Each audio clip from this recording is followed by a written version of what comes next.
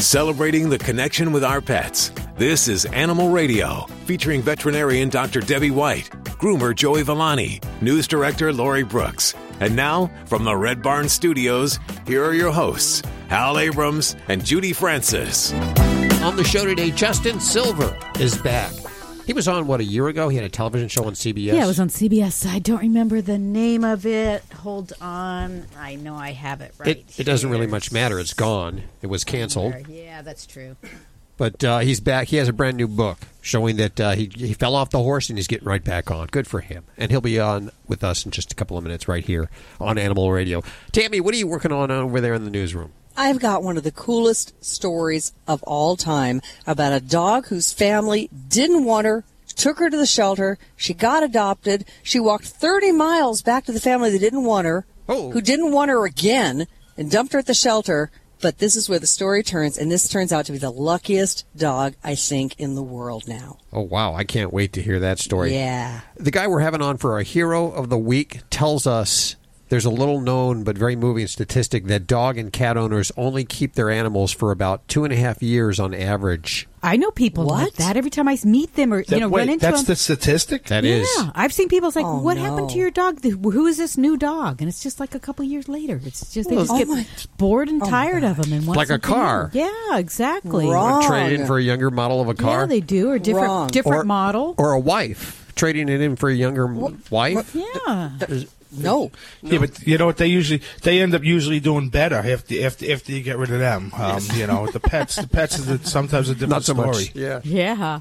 Okay, well, we'll talk to this guy. He's our Hero of the Week. Leo Grillo? I think it's Grillo. Grillo? I'm not sure. We'll butcher it. I'm sure we will. Yeah. That's on the way right here. We're known for that. On Animal Radio. Hey, if we don't mess up your name, you ain't nobody. That's right. Let's see. Let's go to the phones. Hi, Lanny. Where are you calling from today? I'm in Central California, San Luis Obispo. Oh, probably listening on KVEC in San Luis, your hometown station. How can we help you today? Well, I have a problem with my other cat. I say we because I'm grieving too. We lost our little buddy kitty cat about a month ago, and they were very close, and I was very close to her, and I think can cats grieve so long? It's been about a month, and she hardly eats, and I still am. I mean, I really miss her, and I think Hope does too, and I don't know what to do, how to get her over this and have her eat, and she's not eating? Grieving. So, and how old was your kitty that you lost? She was almost 16, and we had her for 15 years. Yeah. Wow. Well, I'm so sorry for your loss. That's hard. And you just have the one other kitty? Yes, that was her half. She's her half sister, and she's and she was how old? Younger. Oh, so she's about 15 then. Okay. Yes. Okay. Well, in answer to your question, absolutely, dogs and cats definitely can go through a grieving process, and there really is no set time. I've had patients that maybe just a few weeks, on the longer side, a month and a half. I had a dog that was grieving the loss of its housemate. So, I mean, the typical signs that we can see are going to be kind of moping around, changes in appetite, or stopping eating altogether, not wanting to play, kind of staring off in space, and then even some will just vocalize and just kind of wander about. So, any of those things. She has all the above that you mentioned. She does. Okay. The only other concern I have is in a cat, especially of 15 years of age, those signs can also be significant with other health conditions. And just like, families, when there's an older couple and a spouse passes away and the other spouse passes very soon afterwards. In some cases, when we have one pet pass in the home, it's not that the other pet necessarily develops a disease all of a sudden, but they may decompensate. So if we have borderline kidney problems, or maybe say diabetes on the forefront, those things might come to the surface when we have stress, change in household routines. So I would first and foremost encourage you to get your kitty to a veterinarian for a full health exam. make sure there's nothing going on that the veterinarian feels needs to be dealt with. That might mean doing a little bit of lab work to kind of check things out. But for me, cats, when they stop eating, it is a big red flag. Just eating a little less than normal or not eating as much isn't so concerning, but cats can develop a very serious liver problem called hepatic lipidosis, and this can occur within really just as short as 3 days of not eating anything. So it is very important that when we have a cat that doesn't eat for that time period, you go see the vet no matter what, because we have to get nutrition in, or we can develop this kind of liver problem just as a consequence of not eating, no matter even if we were healthy beforehand. Well, so she does a tiny, she eats a little bit. She hasn't stopped eating completely, but she does, I bought her some baby food, and she will look at that. Mm-hmm. Yeah, and so canned foods and sometimes, tuna juice, I'll pull that out. So I'm going to assume your kitty is healthy, but again, please make sure you do have her evaluated by a vet. So, but some other things that you might just look at is that, you admitted and you're mourning yourself. So part of what you need to do is you need to be the strong individual in the home and make sure you have a set schedule for her. Stay with those household routines, and then whatever things she particularly enjoys, whether it's catnip, food, petting and grooming, give her that time and schedule time to do those behaviors, and make sure you try to focus on those positives. When we have a dog or a cat that's sad, mourning, acting fearful, we don't want to reward that, but we still, in your situation, you still want to provide her those things that she enjoys. So as long as it doesn't, you're not rewarding that kind of sad or depressive behavior, then those things, I want you to do those. If we had to pull out some, different therapies, I have had some mourning pets that we'd have to do fluid therapy for a day or two, or even appetite stimulants. So hopefully we don't have to go into that. But, I think a lot of the environmental support and, I always like to throw in things like pheromones, which can be a good natural solution when we have an anxious or nervous pet or something emotionally going on. And those are available in sprays or diffusers. You go about the house and just can kind of help their mood and help them feel a little bit more settled. Now, where would you get that, or how would I know what kind of pheromones she... Well, it's a kitty pheromone, and it's pretty much one type of standard one that's used. You can get that at either veterinary offices or pet stores, and they really kind of look like those air freshener plug-ins that you can get, or a little pump spray are the most common forms. There's also little wipes that we'll use, almost like a baby wipe that you can wipe on the cat, and that's another form for that as well. But a lot of it is really, Lainey, it's just, being there, being supportive, and, finding those things that give your existing kitty enjoyment and pleasure, and it takes time. Yeah, for me, too. I still miss my little angel. She was, I've never had a cat like her, and she's just, I really miss her, too. Really miss her. Well, our hearts go out to you here, and hope you and your other kitty can find some peace and move forward. And remember Angel with fondness for all those years you had her. Yeah. Okay, well, thank you very much, and I'll try those things that you mentioned. Thanks, well, best Lonnie. wishes with you. I know you mentioned this. I'm just going to mention it one more time. Our animals, especially our dogs, are so sensitive to our feelings. They're looking for Judy. Ladybug is like you're a specimen to her. She's looking at every angle of you and whatever you do. She watches me like crazy. So if you're in a bad mood, she's in a bad mood. Mm-hmm. The bird is the same way. Yeah? My bird is exactly. Yeah, absolutely. Wow. Absolutely. It's the body language, it's your tone of voice, and you can, just talking to her, you can hear her pain. Yep. So I'm certain her cat is picking up on that, and it's hard to fake it, but Sure. sometimes, you have to, just like if you have children, it's finding that positive memory and using that to take care of that existing kitty. Yeah, it's not that we're saying don't grieve. We're just Right. saying in front of the animal, maybe put on a little facade. Yes. Put on a happy face. Yes, there you go. I don't know the rest of the words to the song. Yeah. Don't want to hear it. So Dr. Darius, he's filled in for me on the radio show. The new guy there at the clinic. Yeah, so he's been out of town for a little bit, and he's left his few of his parrots here at the office. So, yeah. Personal parrots. Parrots. He's got oodles of them. But, yeah, some of them have a couple medical problems, so they were just under our watchful eye. And so I've teamed up, and I've got the staff trying to teach the bird bad words. He already cusses, so we can't teach him that. But I want to teach him things like, Dr. Stark's appointment in room 2.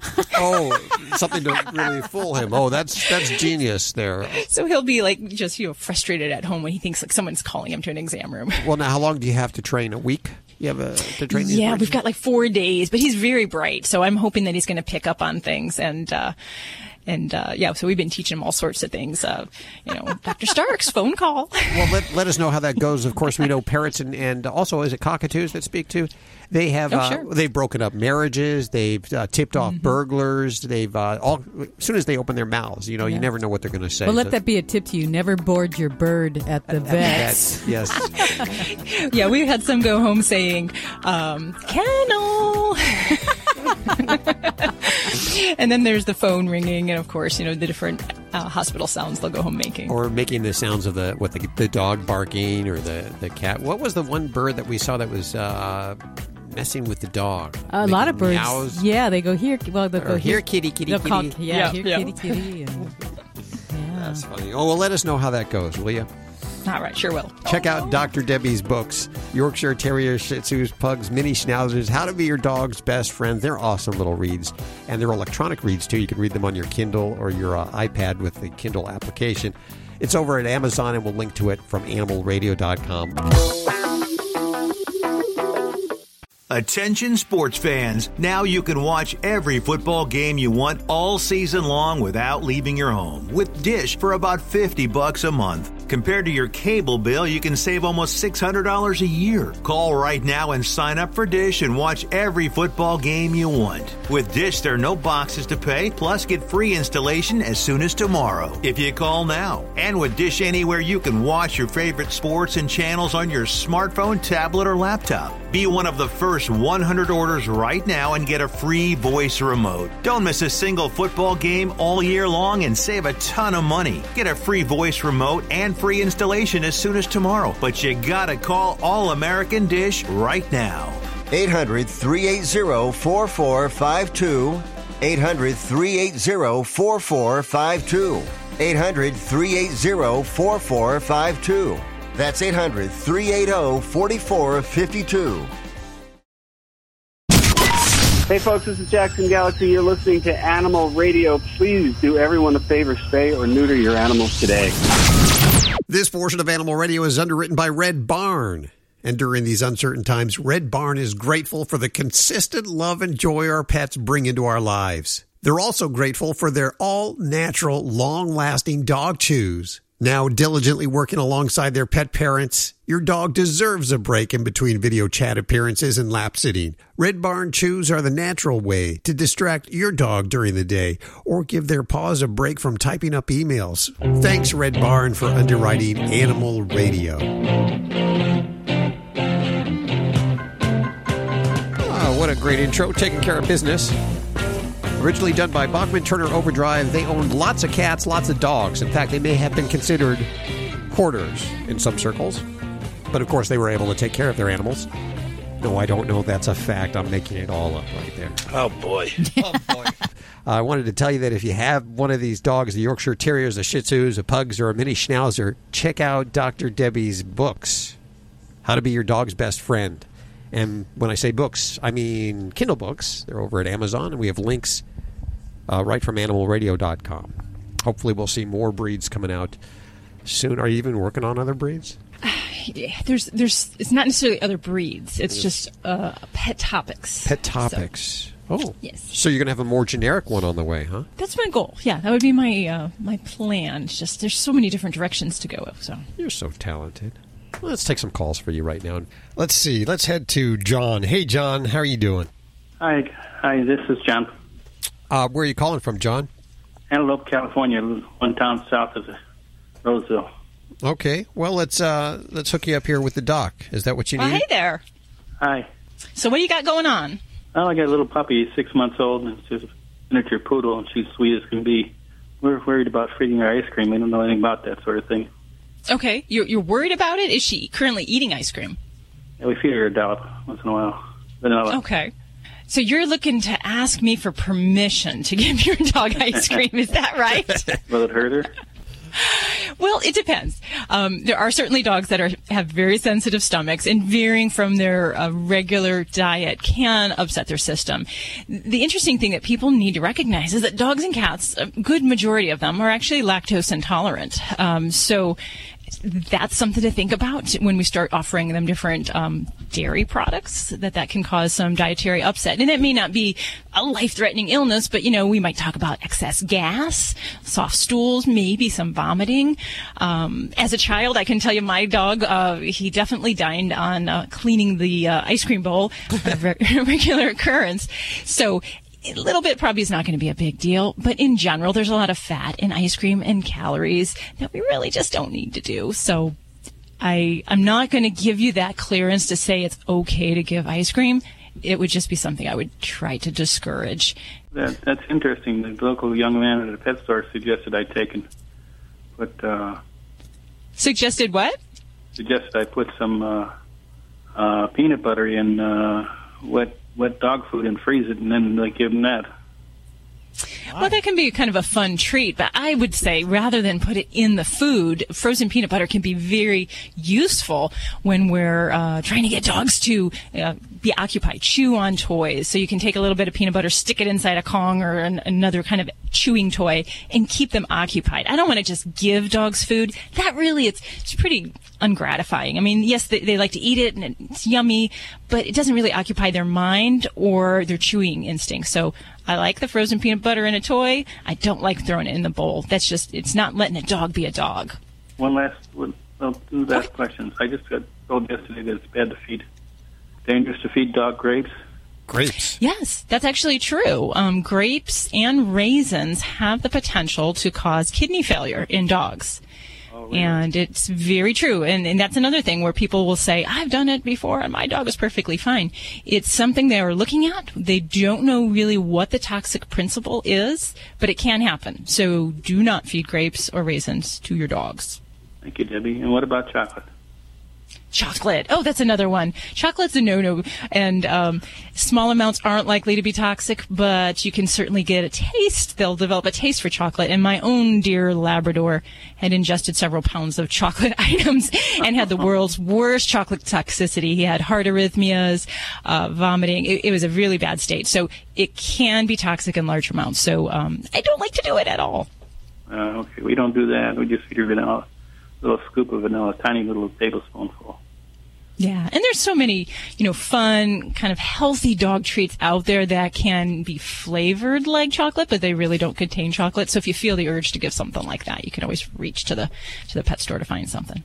Thank you, Debbie. I remember the peanut butter that wasn't really peanut butter. It's dog peanut butter. Dog butter is what they call it. From Dog for Dog, which is much better. Formulated and healthier for dogs. Good for them, so you might check that out. We have a list over at the website at animalradio.com of foods you should not feed your dog, which includes, of course, grapes and raisins. Thank you for listening, John. I appreciate your call today. Thank you. I enjoyed it very much. Thank you very much. I had our next caller lined up, but she refused to go on air. She was going to come on, Debbie. This was going to be Julie. She was going to come on and say that she bathed her dog and she took it to the groomer, but he still stinks. And she didn't know why. Well, now she says she found out he rolled in something, had something all over him, and she picked it all off, and he doesn't smell anymore. Oh, well, that's good. And she didn't want to come on the air. She didn't want to come on air because she felt, embarrassed because she didn't realize that her dog had rolled in something. You know what? There are sometimes the mystery smells that come walking in the veterinary office, so I don't think, Julie, you should feel bad at all. I've had dogs come in that people are bathing their dogs with medicated shampoos, can't find the stink, and, it might turn out to be something like a stinky old collar. That's just the dog's been jumping in the pool. Really? Yes, I was a savior. I saved these people. They were just ready to spend money. And I said, you know what? Let me take the collar off. And I took it off. I was like, oh, boy, you got a really stinky collar. You got to get a new one. Yeah. And, $40 later, they got the answer. You're listening to Animal Radio. Call the Dream Team now with the free Animal Radio app for iPhone and Android. If you're trying to quit drinking or doing too many drugs, listen to me. You don't know me and we'll never meet. I had a problem like you once. I drank and used to party a little too much till it got out of control and almost ruined my life. I realized I needed help to fix my problem before it totally destroyed me. If you've tried to fix your drinking and drug problem and you know you can't do it alone, you need to call the National Treatment Advisors. They'll immerse you into a 30-day program to replace your old habits with new habits and totally change your life. And if you have PPO private health insurance, the entire program may be covered. Fix your problem right now before it gets any worse. Get clean. Call now and learn more. 877-247-1584.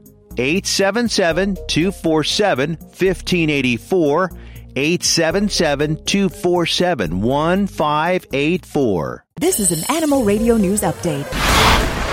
And I'm Tammy Trujillo. Well, you know, there's an app for that. Help in finding your lost dog. There's been a couple of those out recently. But a new one being tested out in San Diego has taken the whole idea a whole step further. It's using facial recognition software. It's called FindingRover.com, and it matches 8 distinctive facial markers on dogs with images uploaded by people searching for lost pets. Eyes and noses, they're the important areas to help tell a dog apart, especially the eye size and how the eyes are positioned near the snout.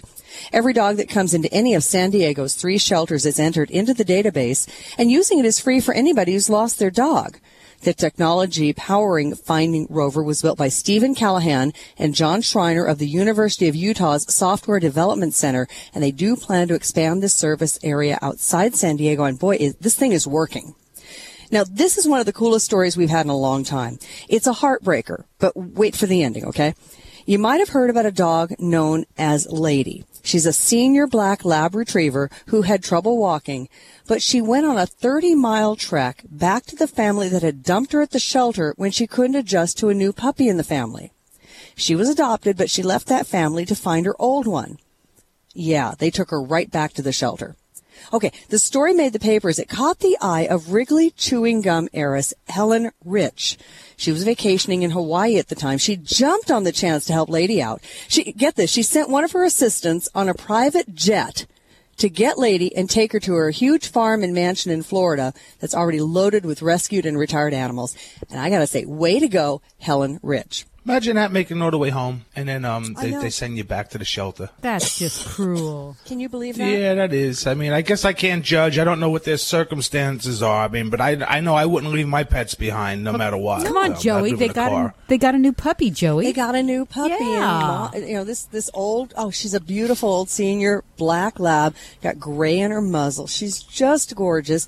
And she just couldn't adjust to all the apparent excitement of having a puppy in the house. And they said, well, you got to go. Yeah. Yeah, that's unbelievable. You know what they should do? They should take the puppy away from the family, too, at that point, and say, you know what, you're unfit to be a pet owner. Too bad. Tag them, put a sign on the door like quarantine, only it says no puppies allowed.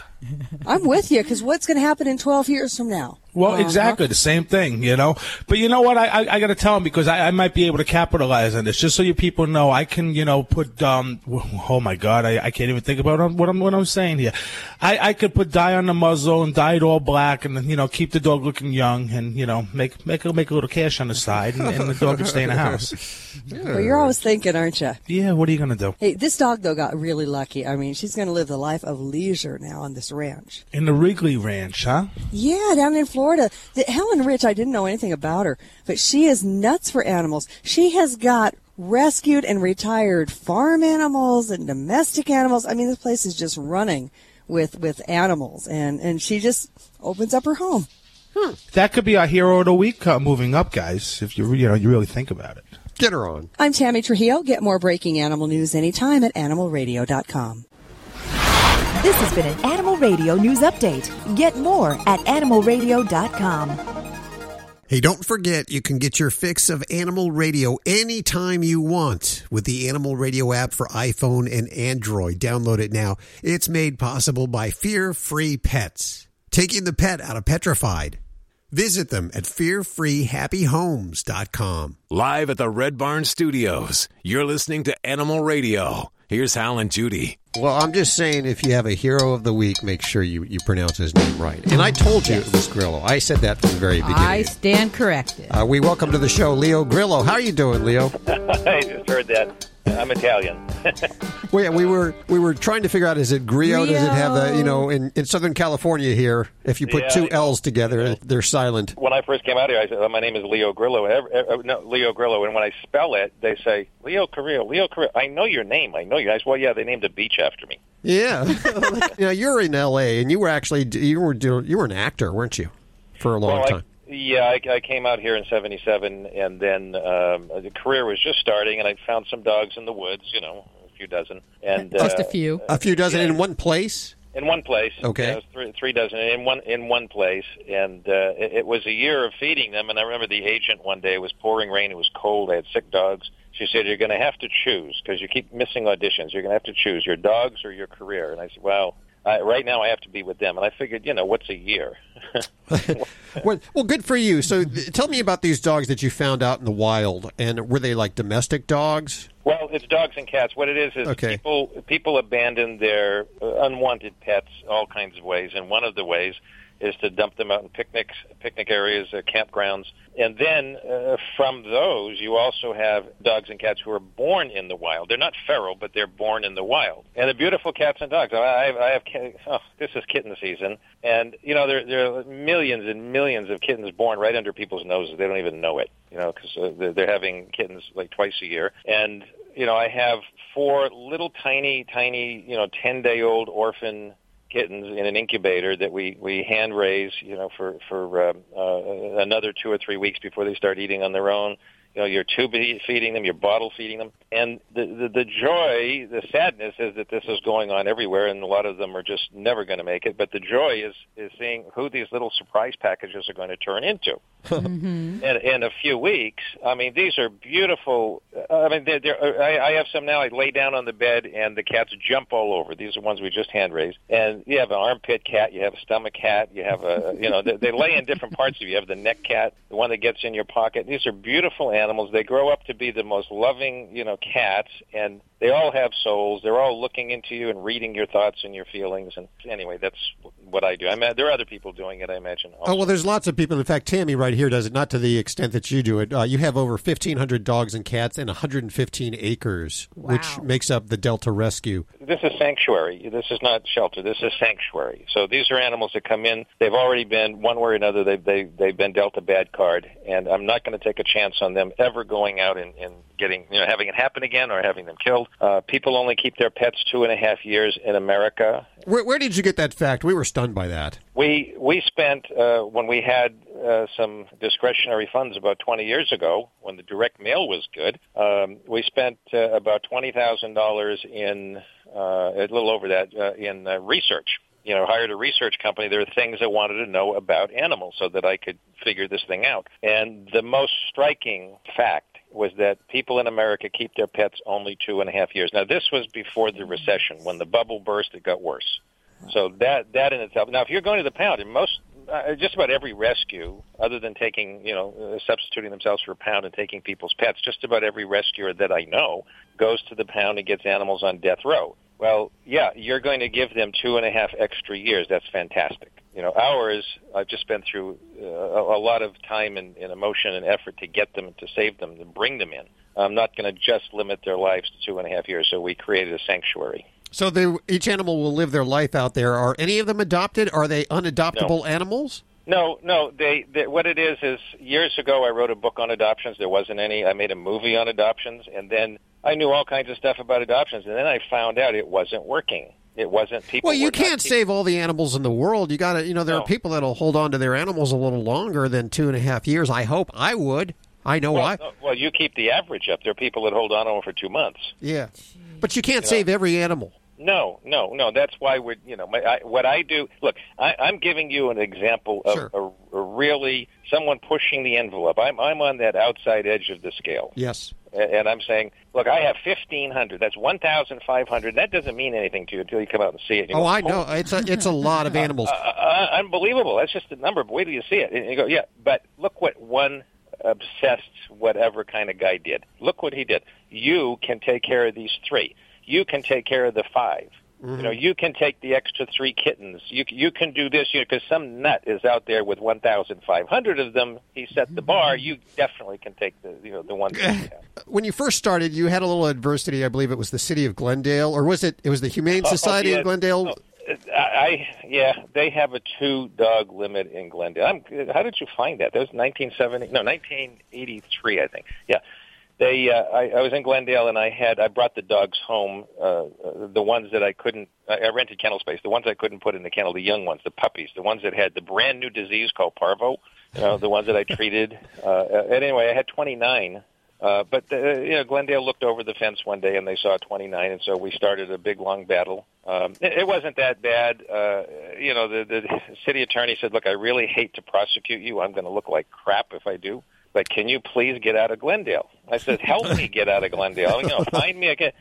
So one day I got a call from Glendale from the head of animal control, who at the time was a good friend, and somebody else, and they said, look, a kennel opened up in El Monte. It's a disaster. It's condemned, but it's a kennel. And so I went down there and said, oh, okay.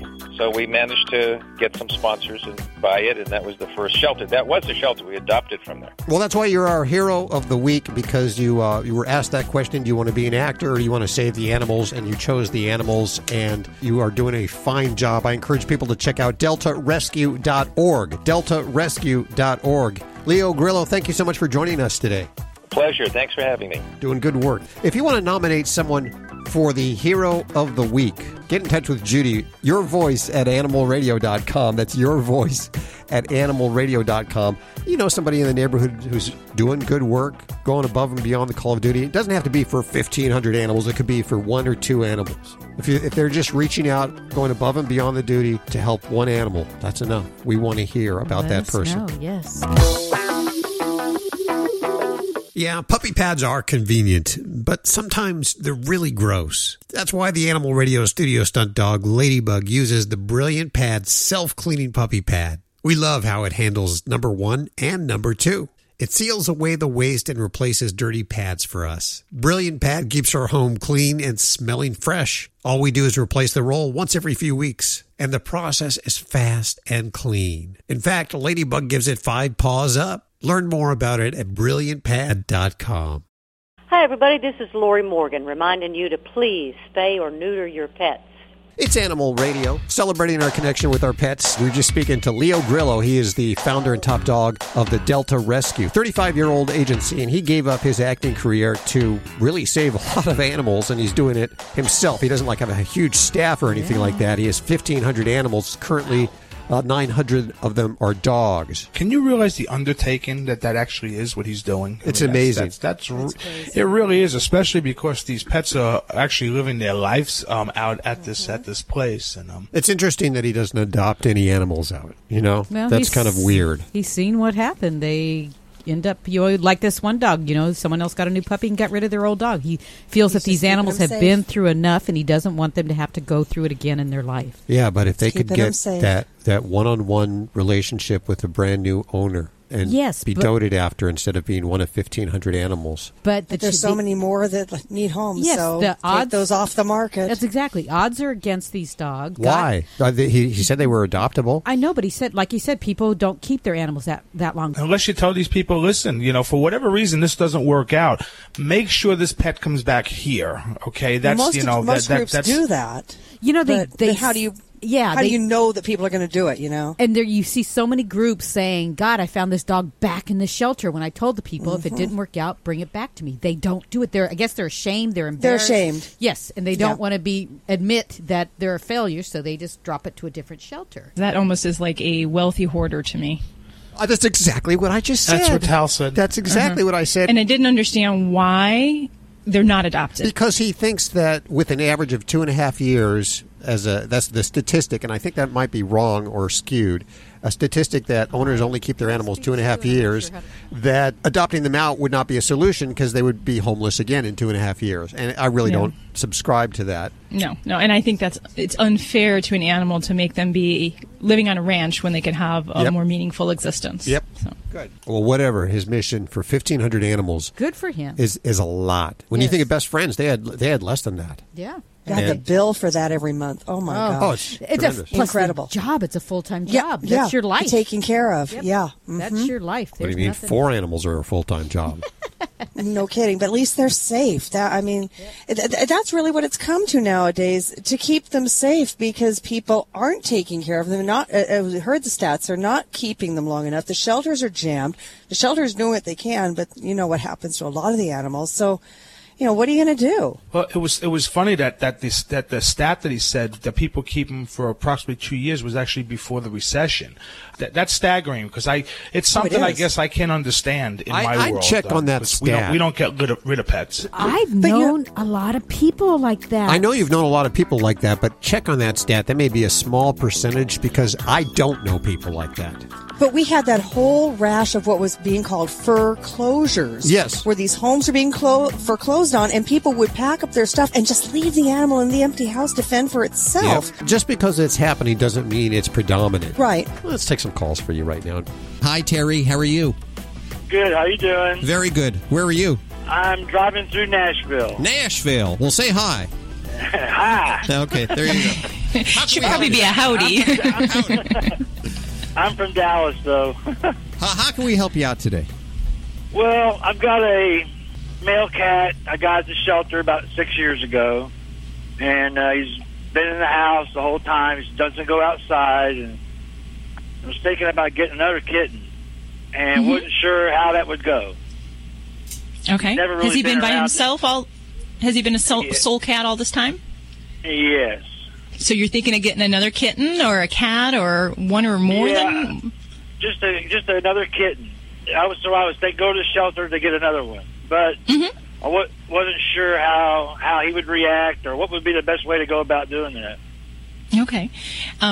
Well, the biggest thing that I'd say is we're going to go young. The best way to acclimate a new cat into the home is really to get a younger one that we can kind of ask them to take your other kitty as big brother, so that he'll fit into the kitty household. So I'd say look for maybe a kitten or just a young adult cat, and that would be your best bet. For male cats, I have had 2 male cats of my own. Many people believe that to get a male and a female, that you'll get a better combination, a little happier household. But I think a lot of it goes down to the individual personality of the cat. And depending on what your kitty's personality is like now, sometimes finding a friend to frolic with just brings out all that energy, and they can really thrive and really enjoy having a good companion. So I'd go young cat or kitten, and perhaps maybe look at a female if you're looking for to get a boy-girl situation there. Well, I've always liked male cats better for some reason. They always seem to be, I don't know, easy going. He's just a big old baby, and that's what I wanted to do. I went to the shelter about every day for a couple of weeks looking for kittens, and I think I'd much rather have a kitten and male kitten. I'd consider a female, Yeah, and I've had 2 male cats, and so I'm kind of with you. I love the dynamics. They were such good boys, and I've really enjoyed that. But yeah, I'd say look for the younger one and introduce slowly. We don't want to kind of overwhelm either cat, so start the young one off gradually, and I would make sure that your cat stays top cat, and you respect that. So when you introduce the new one, we're going to restrict her environment or his or her environment, and kind of gradually work up that introduction so that hopefully we won't ruffle any fur for your current kitty friend. So yeah, so make it a nice, slow, gradual kitty transition. And thank you for considering adoption. So many people can save a life by adopting a cat, young, old, whatever. So yes, I encourage you, Terry, let's get your kitty a friend. This is Dr. Debbie with Animal Radio. You're listening to Animal Radio. Call the Dream Team now with the free Animal Radio app for iPhone and Android.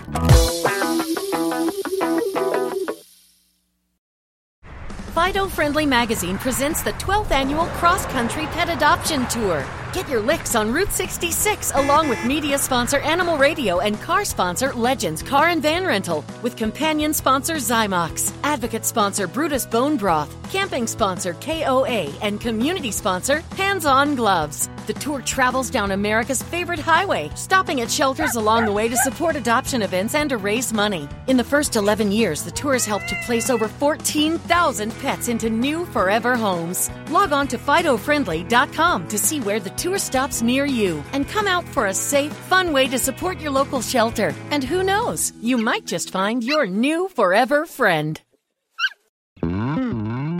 Celebrating the connection with our pets. This is Animal Radio, featuring veterinarian Dr. Debbie White, groomer Joey Villani, news director Lori Brooks. And now, from the Red Barn Studios, here are your hosts, Hal Abrams and Judy Francis. Big show today. We're going to have this guy on who, I guess he's top dog over at Celestis Pets. What is that? Well, they shoot animal remains, or let us say remains as well as satellites and all kinds of things up into space. They have a brand new business where they're going to send your pet's cremains up into space. And I believe it could either orbit or come back in a fireball or come back as the ashes that were in space. Or I believe they have one trip where they actually send your pet's remains to the moon. I know. So they can howl at the moon. The fireball one sounds cool to me because that's like, the Viking burial where they sent the raft out to sea and burned it. So I like the fireball one. But just sending it out in space, not your thing? Well, wait till he comes on. He may change your mind. He has this one where it will circle the Earth. It could circle the Earth for like a year. Can you imagine after your animal's passed for a year to be able to look up and know that he or she is circling the Earth? That's kind of cool. That's awesome. We'll find out more about it. Certainly out of my budget, I can't afford that. I think it starts around about $1,000 and goes upwards to one was close to $13,000. Yeah. So we'll find out more about that. In just a couple of minutes right here. I like to hear how the rich and famous live with their pets. Also, Justin Silver. Is his show still on? The CBS show? Dr. Debbie, you mentioned something about it. It might be in reruns. I wonder if that's a rerun. We'll have to ask him. He's also with... I think so. Yeah, Dave Donenfeld, who helped him write a book called The Language of Dogs. Hey, guys, welcome to the show. Hey, guys. How's it going? Very good. So is your show still on, or is it a rerun? They are re-airing my show Friday nights at 8 Eastern Standard Time on TVGN, the TV Guide Network, currently right now. So it's kind of nice. We're getting some new fans, and apparently people on your show are watching it again. So thank you so much. Well, that's very cool. I'm glad to hear that. I didn't know. A second life for the show. So is the book for people that have troubles with their dogs, or is it something that you get when you have a pup and you sort of train him that way? What kind of book is that? I'm actually, Dave is my business partner, best friend. Hey, Dave. Of 17 years and a prolific writer. And when we got the opportunity to write this book, and they can give you ghostwriters for things like that, I said I don't think it's necessary. He's so good at sort of interpreting a lot of the stuff that I do with the animals, and also working on the psychology and with people, that I'm going to let him answer this question for you. That's good. I don't believe in ghost writers, just like as in radio, you don't have ghost hosts. So it's all out on the line. You could be in the other room right now, and this could be your ghost host. It could be. I don't even know. No, Justin and I have been doing this a long time. So when we go on sessions, invariably we encounter the same problems. And in the book, the first thing we really wanted to go out and do was debunk the idea in some way that dogs are limited. If you think about them, if you start back from an evolutionary standpoint, these guys have managed to make a living off of humans while doing very little, right?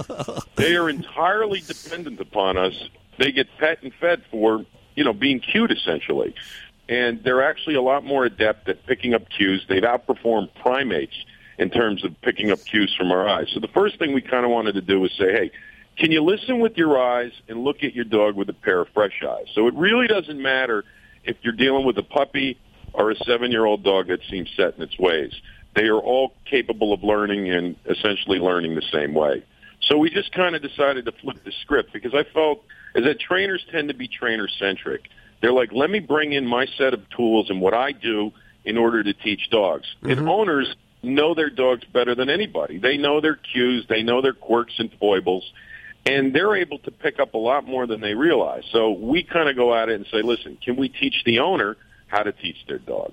So that's kind of our approach. You're sort of the Rosetta Stone of dog language. Is what you do, is you're teaching the languages. That's copyrighted, by the way. I can't use it. But, you're bringing, there's like a language gap, and you're bringing it together so you're speaking the same language. Yes. We bridge the divide. That's exactly what we're out to do. And there's no better interpreter between these aliens and us Earthlings than Justin. I mean, he's just got a knack for it. Thank you, David. Go ahead. I don't know if we wanted to deal with one of the questions we just got here. You talked about how the dogs really are intently watching our owners or the guardians for their every cue and every move. And we just had someone call in who was grieving over a lost pet. Mm-hmm. And they were upset. They were calling in because their dog was grieving over the lost pet, too. Right. What do they really know? What do they really know from these cues? Because it seems like they know Judy wants to take him for a walk 10 minutes before she wants to take him for a walk. The reason they know, what I always tell people, I was like, if you simplify things and you look at your life, there's so many things that we're doing in the course of a day. It's actually most people are distracted by 50,000 things, whether it's the TV, the internet, their cell phones, and when they're getting ready to leave the house, there's probably a set routine of things that they do that the dog sort of picks up on. They're like, oh, when she does this or this thing, that means 10 minutes from now, we're going to end up going on a walk. So they're trying to sort of just pick out whether it's the cue words or the cue actions from our behaviors at all times, and certain things tip them off.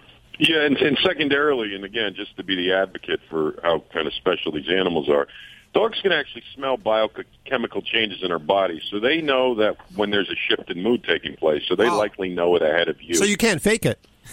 No, you cannot fake it. You cannot fake it. What about the people say, I left and my dog tore up the couch. I know he's just being bad. He's taking it out. He's reacting because he's mad. No, I don't think that. I don't think dogs get spiteful. I think what happens. I think cats do. Cats get very spiteful, and I know a spiteful goldfish. I did.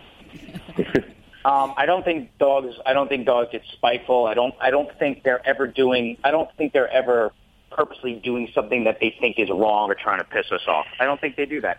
I think what they're doing is they're just reacting, and a lot of times the way their expressions of anxiety, frustration, irritability, confusion will get expressed may not always be in ways that are, conducive to our, $4,000 silk couch and pillows. So, yeah. Well, what about my dog that when I put down treats, I give my dog a treat and then I give the cat a treat? Well, the cat's a little bit slower and the dog wants to steal the treat and she'll kind of look at me at the side out of her eye like if I'm watching, and if I'm not watching, she's going to run over there and take that treat from the cat. Yeah, awesome. Why wouldn't you?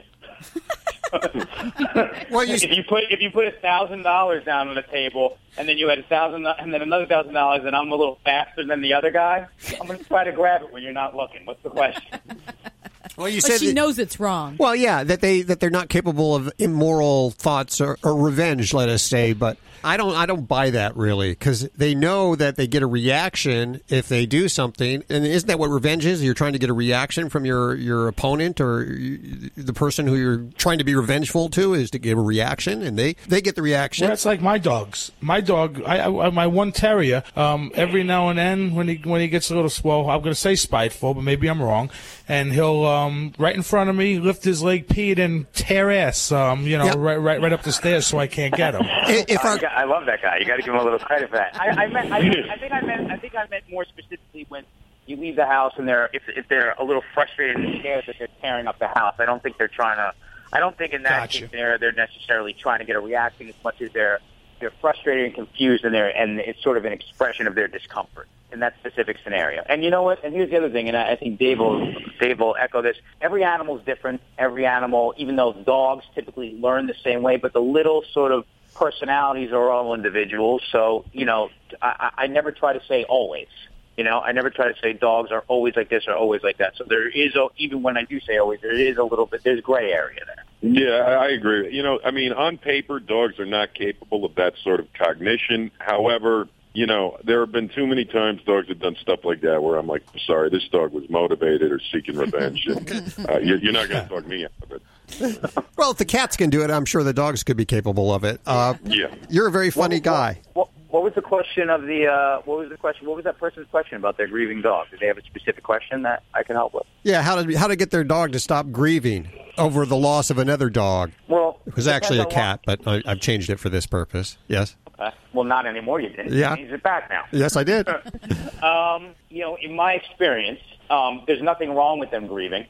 There's nothing wrong with them sensing that there's a transition, and there's also nothing wrong with setting a time that you think is okay to move on. And so I think that what you need to monitor is when your own feelings of sorrow are being projected onto the dog and you're feeling so bad for him and, oh, no, he's still so sad because Fluffy died and all this.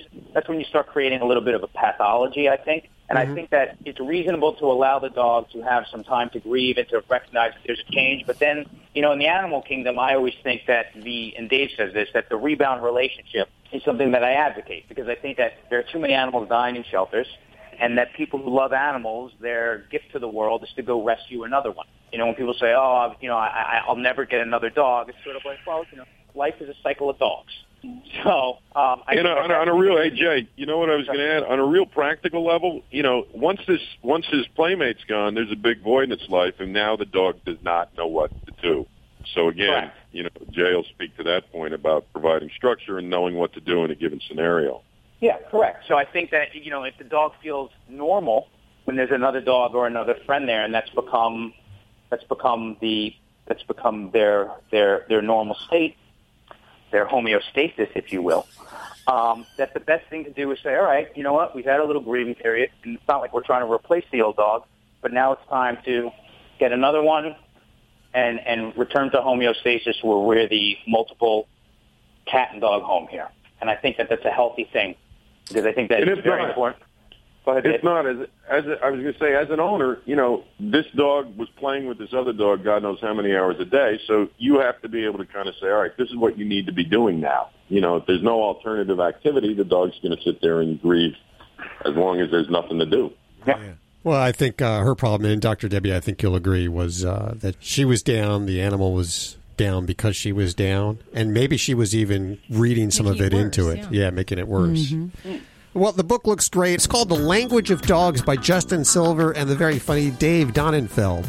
TheLanguageOfDogs.com. We'll put a link over at AnimalRadio.com. Hold on a second there, will you? You're listening to Animal Radio. If you missed any part of today's show, visit us at AnimalRadio.com or download the Animal Radio app for iPhone and Android.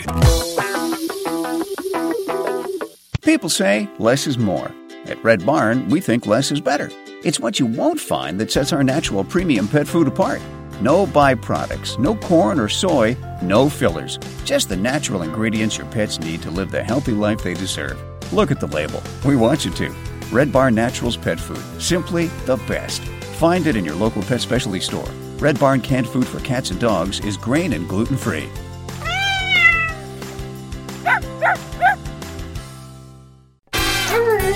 Oh, what did he say? He said, we're all across the USA, the most listened to pet show today. Animal Radio, we're everywhere you go. Animal Radio. Animal Radio. Hi, Brenda. Hi, how are you? Good. How are you doing? I'm doing well.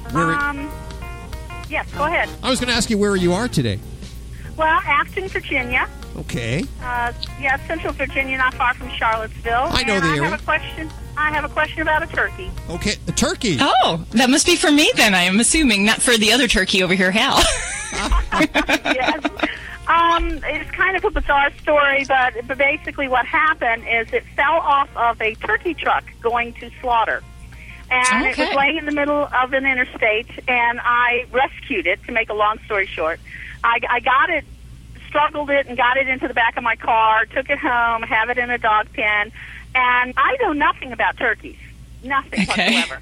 And it's been a couple of days, and I'm having a hard time getting him to eat or drink. I've tried the wild turkey feed, I've tried the cracked corn. Is drinking a little bit of water, but he's up and walking around and seems to be doing fine. Okay. Well, that is a crazy story. He fell off of a turkey truck. Yes. Oh, my gosh. Hopefully he wasn't around, like... Oh, well, that's cute. Was he around like the Purdue Farms or anything like that? Well, they have a lot of turkey farms around us, and they mass produce them. And I don't know if it's the fact that he was tube fed because he's huge. I don't know if he was tube fed for feeding like they do sometimes, the force feeding, or because he doesn't seem to know how to eat. Huh. No, and he's fully feathered. How much does this guy weigh? Oh, this guy weighs probably 50 pounds. Okay. Yeah. Well, as far as the sad thing about the turkey industry is, like, if we cross over to the pets, is that these guys in captivity aren't really, like the domestically bred turkeys, they're really not here for the long term.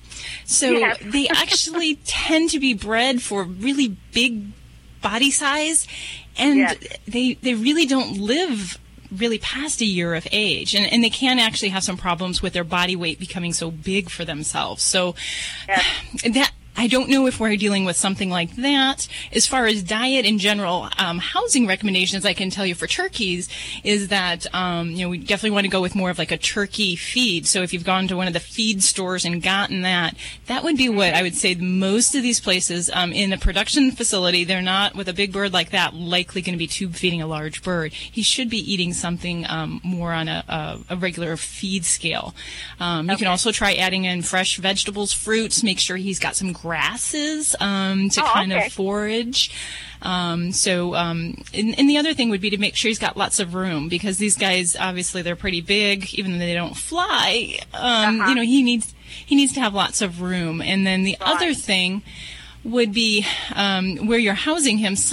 Because a lot of these poultry can actually have fear of predators. Sometimes they will not thrive if they feel like they're vulnerable. So we can give them visual things to hide around. So sometimes we'll put a perimeter fence, like a 3-foot kind of guard around the fencing, just so he kind of hides. Well, the wild bushes, turkeys have shrubs. already visited him, so. Who's visited him? The wild turkeys have already come in to pay him a visit. Have you named him? The wild turkeys? No. No, have you named your turkey? Yeah, his name's Gilbert Grape. Gilbert Grape. He has a lot to be thankful for, doesn't he? Yes, he does. I mean, he survived the fall off the truck. He survived me getting him in my car. I mean, I hate to see him just, waste away and die, but everybody's telling him just keep him to Thanksgiving and doing that. I can't do that. Oh, my God.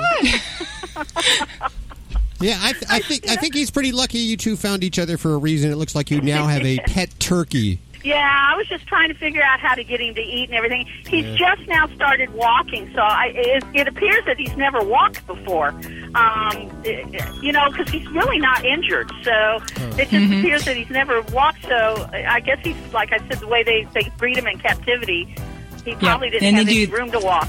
Yeah, and they get so big that they actually physically can't support their own weight. So yeah, that can be it's kind of the dark side to the whole turkey industry there, huh? Well, I appreciate your time and your suggestions. Thank you so much. All right. Thank you for your call good luck today. Okay, bye-bye. Let's that up on the board there. Dr. Debbie did the iguana. She did the, what was it last week? There was the African greys, the dogs, the cats. Oh, we've had skunks. Gerbils, skunks. The trouts. Turkeys. We all love our animals, huh? You're listening to Animal Radio. Call the Dream Team now with the free Animal Radio app for iPhone and Android.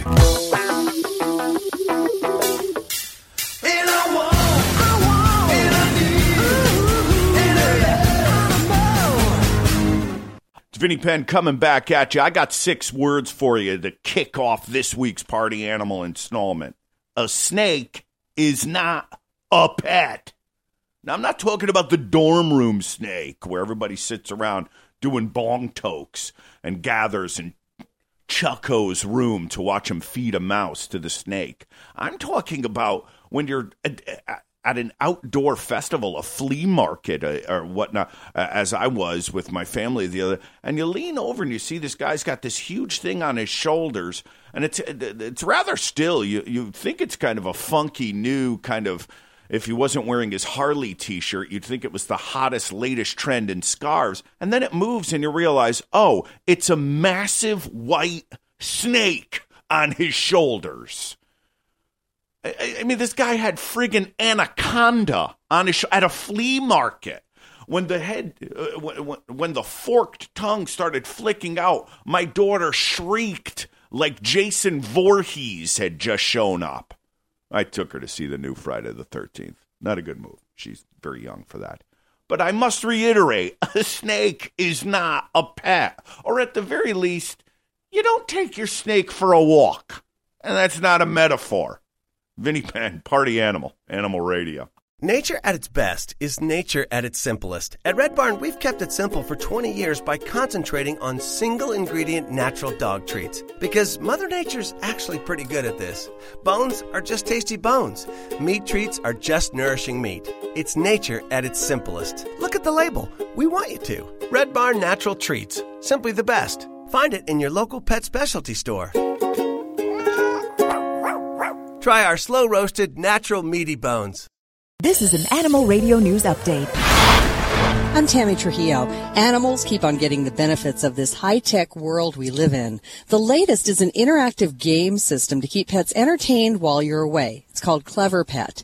You put your dog's food in the Clever Pet, and over the course of the day, the dog gets the food in return for solving simple puzzles designed just for them. The console has 3 sensitive touchpads that light up interactively, and they're designed for your dog's nose or paw. And you can keep track of your pet's progress through the Clever Pet app. Of course, there's an app for that. The first Clever Pet consoles are expected to ship in the spring. And before creating Clever Pet, co-founder Leo Trottier created a cat feeder where the cats have to flick a chopstick to earn food. So they got some crazy ideas going on over there. With all the pet food recalls, some folks are now turning to feeding their pets raw food. Now the FDA, though, is out with a warning on that. Raw food increases the risk of food poisoning both for you and your pet. That's because raw meat, bones, and organs that haven't been cooked are more likely to contain salmonella, listeria, or other harmful bacteria. The FDA is warning to keep the pet food frozen until you're ready to feed it to your pet, thaw, serve, and store it in containers you don't use for your food, and take extra care when cleaning up after your pet as they may shed that bacteria when they go to the bathroom. Well, when you love your pet, you love your pet. That's it, no matter what kind of breed or species he or she is. And that explains the actions of a woman in Salem, Oregon. Sherry Dolezal runs a bearded dragon rescue. She came home the other day to see one of her lizards named Del Sol floating unconscious in the pool. She got him out, started pounding on the back of the lizard, doing chest compressions. She finally started CPR, and he started breathing again. Del Sol and Sherry are now doing just fine. I'm Tammy Trujillo. Get more breaking animal news anytime at animalradio.com. This has been an Animal Radio News Update. Get more at animalradio.com. Hi, this is Iron Chef Kat Cora on Animal Radio. Please adopt a pet. Tammy was talking about this a couple of weeks ago. It was in the news about Celestis Pets. It's a company out of... I'm not sure. We'll find out in just a second. I'm gonna say probably one of those Venus? southern states because they launch your pet's cremains up into space. What a great way to memorialize them. And this was so interesting that I had to get this guy on the phone. This is Stephen Isley. He's the head of the Celestis Pets division. Stephen, welcome to the show. Hi, nice to be with you. Well, now tell us a little bit about your company. Obviously, you didn't start for the pets. You probably were setting up satellites and all kinds of technology, I would imagine. Am I wrong? No, correct. We're actually Houston-based, so you're right about the southern state point. And we're an aerospace company that we've launched satellites in the past, or we've contributed to other NASA and NOAA projects. And we've also, for the last 15 years, had what we call a memorial spaceflight service, and it's been for humans. And it's been the opportunity to send loved ones on a final memorial trip to outer space, and we had so many inquiries from our past customers as well as folks from around the world that said, hey, what about our pet? Can we honor our pet in the same way? And that's why we decided to launch Celestis Pets. I got to say, I think it's really cool, personally. There's a lot of strange looks in the studio right now, but I really think it's very, very cool. So, yeah, go ahead. I just don't understand. I mean, do they stay in space forever? Yeah, well, there are a lot of different options, and we like to say that. I mean, what's so cool about this is it's kind of like lighting the largest candle in honor of a loved one or a pet, and it's unforgettable because you go to the launch, you can watch the launch as your pet friend is flying, and in certain instances, like in our orbital flights or deep space flights, you can actually track it, so you'll be able to know where your pet is at all times. So it's kind of cool. Like anywhere in the world you are, you can kind of be with your pet and, look up to the stars and really kind of reflect and remember those memories you have. And that's why people really love it. But we do actually offer 4 basic services. The first one is a trip to space and back. So you get the remains as a keepsake that you can keep with yourself. And then we offer an Earth orbit trip, which means it orbits the Earth sometimes for years, all the way to thousands of years potentially, depending on how far. So that's kind of a forever trip. And then we have a trip to the moon, so your pet can howl from the moon. And we do a Voyager service, which is our deep space trip, and that can go anywhere. That is totally amazing. I guess this runs anywhere from $1,000 to $5,000. Yeah, and more for the lunar trip and the deep space mission. But we're and what else is really cool is that all of our cremains, whether they're human or pet, they're integrated with an existing spacecraft. So it actually is kind of like they're part of the spacecraft. They're not scattered in space. They don't form any other orbital debris. And in some cases, they actually kind of form like either like a radiation shielding. They're all put in their own little capsules or as ballast. So in a neat way, you're actually contributing to the exploration of outer space, and you're contributing to funding of existing spacecrafts and science experiments and experiments that students put up into space. So it's a really great way to, give back as well as memorialize. Well, how many do you do at one time? How many go up in one rocket? Well, it totally depends. I mean, and so we've obviously never done a pet launch before because that our first pet, incidentally, his name is Apollo, and it is a Australian Shepherd dog, so it's very fitting that was our first sign up. We love that. But we've sent as many as 300 individuals up. Now the way it works is that it is, I guess you could call it symbolic cremains. So it's not the whole. It's not one's whole ashes. It's between 1 and 7 grams that are put in these tubes that look kind of like lipstick tubes, and then they're carefully individually placed within the spacecraft, either integrated in the satellite or on the rocket. You have 4 different services, and so one of them, it goes up into orbit and comes back down, and then I guess burns up upon reentry, which is kind of cool, right? Well, the one that returns is actually it's near space, so it gets into space but doesn't quite enter an orbit, and it re-enters. So you actually get that fully whole, the capsule, so it doesn't burn up.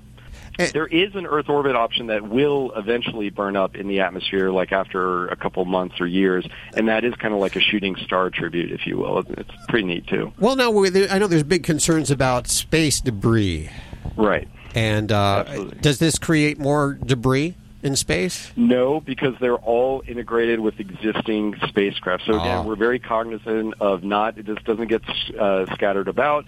The Celestis cargo, we call it our precious cargo, it stays contained. So all the families or the pets in this case would stay together, and they stay with the rocket. So it either returns with the rocket or it goes with the spacecraft. And in the case of our deep space missions, it may travel actually with the spacecraft or with the upper stage of a rocket, in which case that is essentially flying into deep space and does not contribute to any additional orbital debris.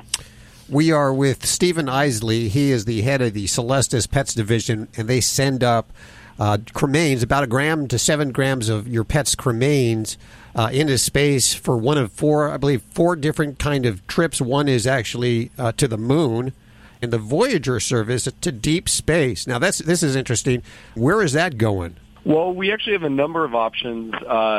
We'll be rolling out some new Voyager missions. Some will leave.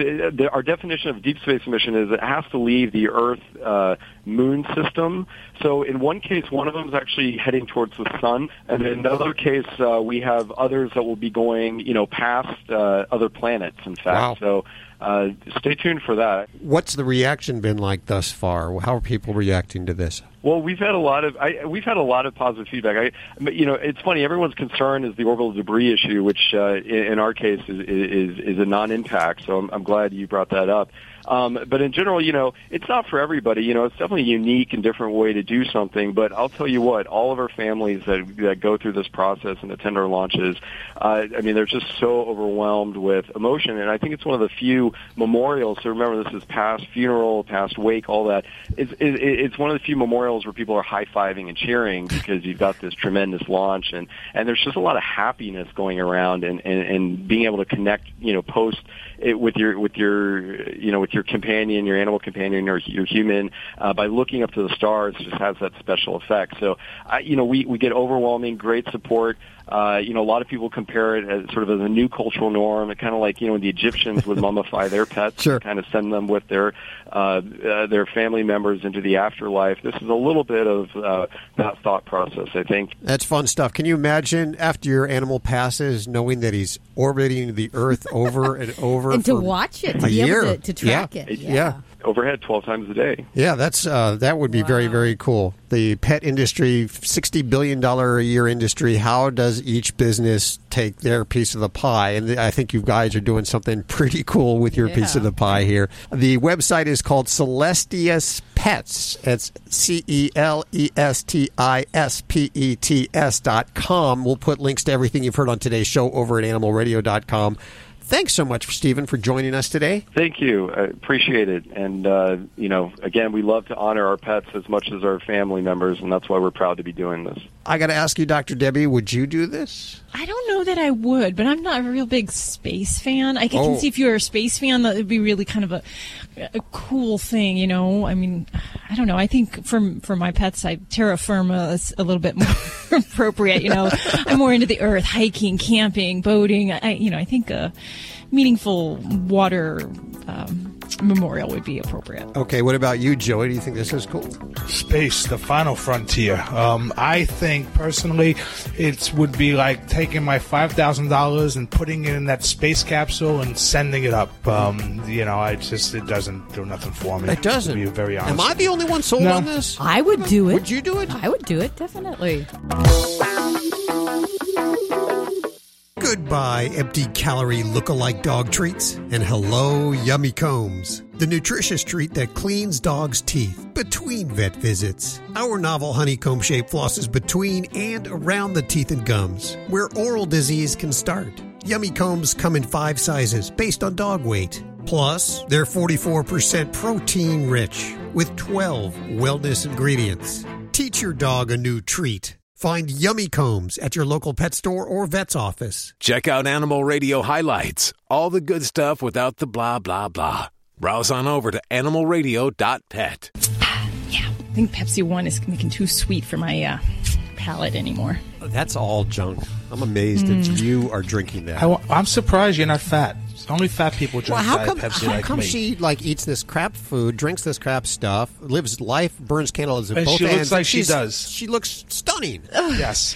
Well, I do like at least one diet soda a day, and today I'm on 2, so just don't tell anybody, especially my husband. Yes. Are those real teeth? Here, let me see your teeth there. Yeah. Mine? Yeah. They're fine. I'm not eating the enamel off of them. I brush and... Okay. Giving the doctor a hard time. That's right. I'm sorry. Everyone's got to have some kind of hang up and some addiction, right? Well, it's always the people that, whatever their expertise is, they fail in that area. Like the carpenter's shelves. Yeah. Always. Like, have you seen my dogs? Do your dogs need a good grooming, Joey? Let me tell you, it's sad, but they do. My dogs always need a good grooming. Matter of fact, 2 of them have never ever had a haircut. Now they're not knotted or anything. I mean, they were brushed out and all, but I have never given them a haircut because I don't want to deal with it. So they're just like scruffy, overgrown terriers. Yep. And that's like Judy. She's her dog is the one that's yappy and barks at the other dogs and is unsocialized. But yet she's out teaching and pet sitting and answering questions all over. Well, I don't practice what I preach. No, of course not. We were just saying that none of us really practice what we preach. Whatever. And I don't brush my dog's teeth every day, so I'm so sorry. Hey, at least you brush yours. and that's good enough. And I don't brush my dog's teeth every day or cat's teeth either, and I know it's good though. You should, but I don't. Right. I couldn't imagine doing that. No. Yeah. Hi, Lily. Hi. How are you? Good. How are you doing? Good. Where are you? Okay. I'm in Maryland, LA, Maryland. Well, welcome. How can we help you? Well, we have a 1.5-year-old Shih Tzu, and he is loving and everything. We take him, we let him outside the house. We have a little rope that he goes outside the house, and we walk him in the evenings. And I'll take him in the mornings for a quick 5-minute walk. And he does his business like on 100 mailboxes, and then he comes inside and still does his business. Ah, and yikes! especially around my table, like he'll go around the tables. What's up with that? Is it a birch table or a maple? Does he like certain woods or trees? Oh golly! I'm sorry. I shouldn't be making fun. It is a maple table. It is a maple table. All right. Now, did you mention, Lily, if your little guy is neutered? He's not. Okay, well, that's where we're going to start, because that table leg does look very much like a tree to him, and doesn't matter to him if it's inside or outside. It's all his territory, and that's basically what he's saying as he's urinating. Dogs urinate to go to the bathroom, but they also do it to communicate, and it's basically a way that he can't help tell other critters, human, dog, otherwise, that that's his territory. So just be known, this is my turf. So it is very challenging to correct this type of problem if we don't first address the underlying issue, and that is getting this fella neutered. Male hormones of an intact dog are going to cause this behavior. So if we get him neutered and this is still going on, then we're going to go through some behavioral training, some modifications. But some of the core of that is cleaning up the areas with a good enzyme-based cleaner that can help to destroy some of that scent at its core. And then we're going to really go back to the basics of house training and making him go potty outside, and then keeping him supervised almost as a puppy when he's indoors. But before we go there, you really got to go ahead and see about getting this guy taken care of. Call your favorite local veterinarian and get the snipping done. It's so much more than population control. You can avert a lot of different sicknesses, right? Oh yeah, and you know what? Even though you're having this problem now, Lily, I have a lot of people that tell me that their dog is 5 years old and they've never had a problem, and there is really a lag time for some of these behaviors. So we know if we neuter dogs before they develop sexual mature signs, basically by 6 months of age, then we can avoid most of these behaviors completely. The problem is when we don't take advantage of that before they're sexually mature, then it gives them the opportunity for these behaviors to develop, and it's a lot harder to stop that. So for anyone out there who says, oh, my dog's not neutered and he's doing just fine, just wait. This can happen, and it can very easily happen down the road after they've been good for years and years and years. Snip, snip, snip. And we absolutely adore him, and he's so loving, but yet he knows he's done something wrong because he's going to go... he has this look on his face. I know that look. All right, now I'm going to stop you there, too, because that's not true. He does not know. He does not know he's doing something wrong. He's doing something, and you're reacting to it negatively, and that he understands that. But he does not understand the concept that urinating in the house is a bad thing. Otherwise, he wouldn't do it. It has its benefits for him, and he understands that. And he knows that sometimes he does this and then you yell at him, but he does not understand that association. Very common problem that we like to kind of put human emotions to when dogs misbehave, and it's just not true. Thanks for your call today, Lily. 1-866-405-8405. I know when one of the cats around here vomits, they'll come and look at me. And I think they're, apologetic, but apparently those are my feelings I'm putting on the cat there. Yeah, they just want you to clean it up because they're bothered by the smell or the look of it. Wow, another jam-packed show. Judy, thank you so much for doing that. I want to thank Leo Grillo, our hero of the week, as well as Stephen Isley from Celestis Pets. I think that's so cool. I want to shoot my animal. I'm not even going to wait till they die. I'm just going to shoot them up into space right now. You can't do that. Can't do that? No. Okay. Justin Silver and his very funny compadre, Dave Donenfeld. Thank you so much for joining us today. We had a lot of fun. Remember, you could download the Animal Radio app for your iPhone, Android, or BlackBerry. It's a free download, and you can ask questions directly from the app. We'll see you next week. Here, did I get it all? I think you did. Have a great week. Yep. Bye. Bye-bye. Goodbye, everyone.